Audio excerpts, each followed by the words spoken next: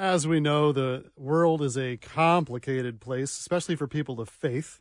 They often turn to their clergy for assistance in dealing with the challenges of everyday life. But what happens when the clergy member themselves is just burned out? WJR senior news analyst Marie Osborne says it's happening in every faith, but help might be on the way. And hi, Chris. Yeah, more and more clergy are recognizing this as a problem. Religious leaders of every stripe say they're experiencing burnout more often. One study even suggests that a third of clergy suffer from burnout. Today, Spiritual First Aid is taking place. It's a church mental health summit, and there are about 9,000 participants from around the world.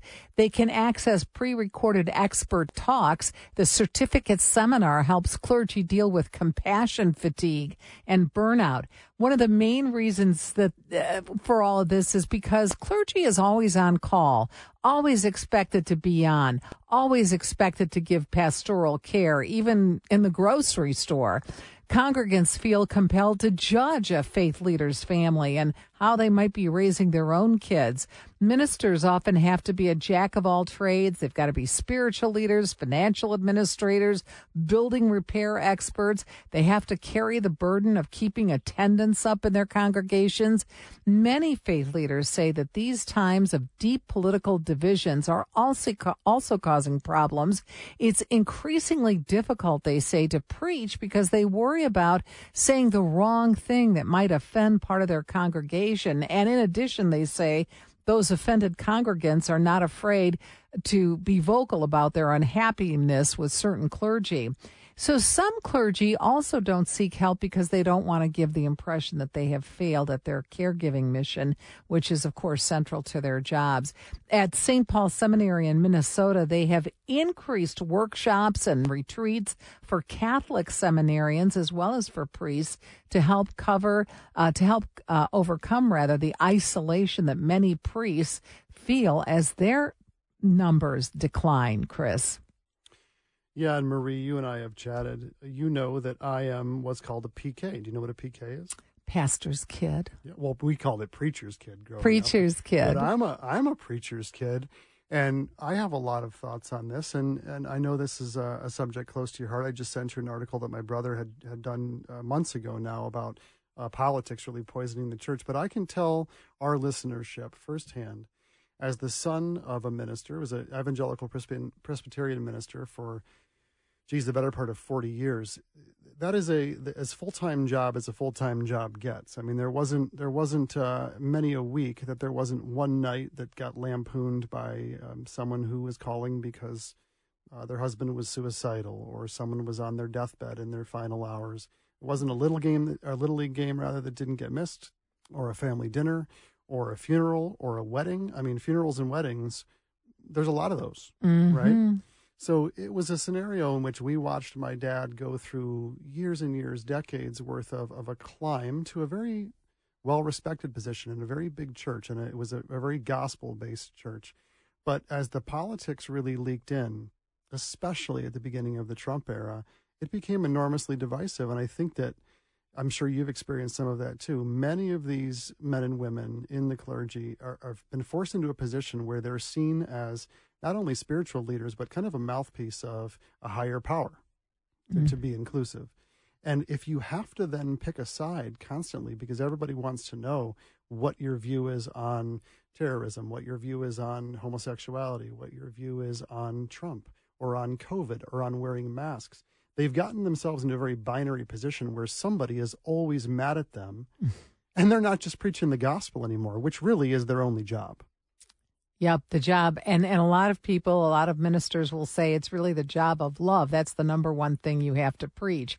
But people do want you to take sides. I grew up Catholic, still am.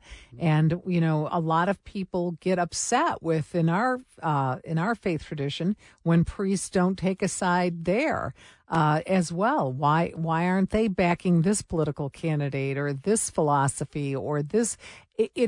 It's so divisive, and it's so far off of what the real purpose, I think, of church is, having to take these kinds of sides and having to bring politics into it.